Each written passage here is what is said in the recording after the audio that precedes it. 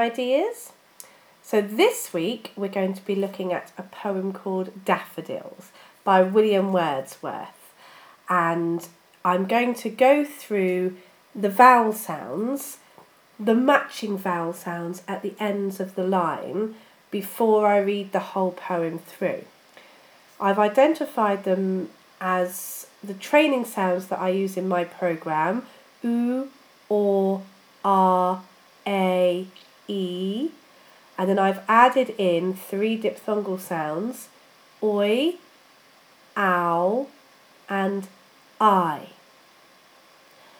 So if we look at them verse by verse, and you can easily find the lyrics for Daffodils by William Wordsworth on poemhunter.com, or you can have a look on my website www.midwintertuition.co.uk, where I will upload a PDF that shows the sounds broken down into the different words broken down into the different sounds.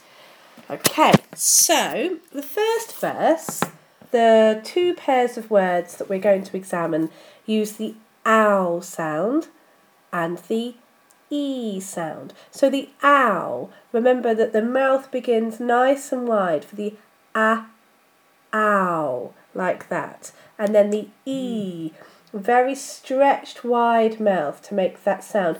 And the ow words we have in the first verse are cloud and crowd.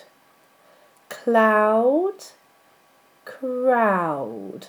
Remember to try and curl your tongue inside your mouth for the R in crowd. It's quite a tricky tongue movement, but do try and keep it there. The 2 E words we have are both E words where we do in fact lean on the E. So we have trees and breeze. Trees, breeze. Now trees ends with S, but we create a voiced S, so it sounds almost like a Z, trees. So a little of the voice at the end of the E remains for the S, and then breeze, which is a Z. We also find this E sound in the third verse in the word glee and at the end of company. Although the E sound at the end of company is very brief, it's still that E, and we need to practice it in words that end with Y, like company. So trees, breeze, glee, company. And I'm only looking at the rhyming words at the end of each line for this week's episode, just to make it not a 45-minute study of the poem, really. Okay, then starting with verse 2, we're going to examine first of all I sounds. I. So that lovely I, and the tongue goes down, up. I. Very good. So then we have shine, line. Shall I say those again? Shine, line. And I'm pressing my tongue quite firmly for that L as well. The other I sounds come in verse 4 when we have lie and I.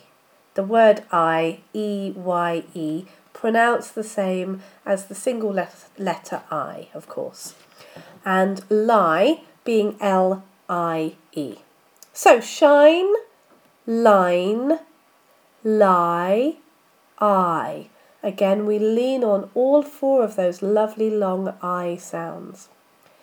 Back to the second verse, we have some A sounds. A. So nice flat tongue to begin that sound. A. A. And the sides of my tongue are curling up to touch my top teeth there. And we get words like way, bay, they, gay. So nice end A sounds in all 4 of those words.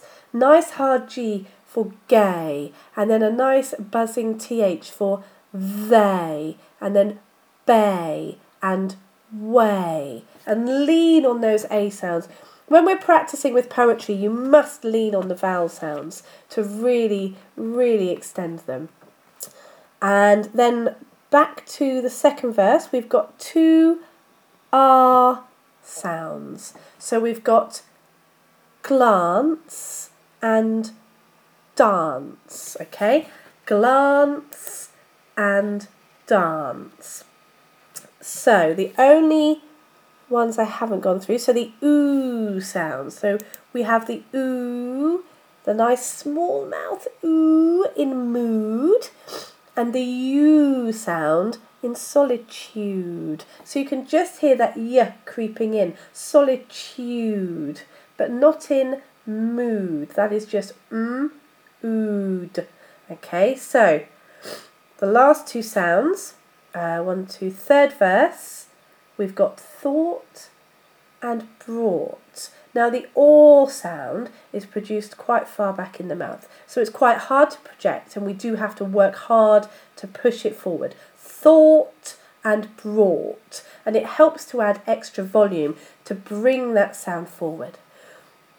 So that's all of the sounds.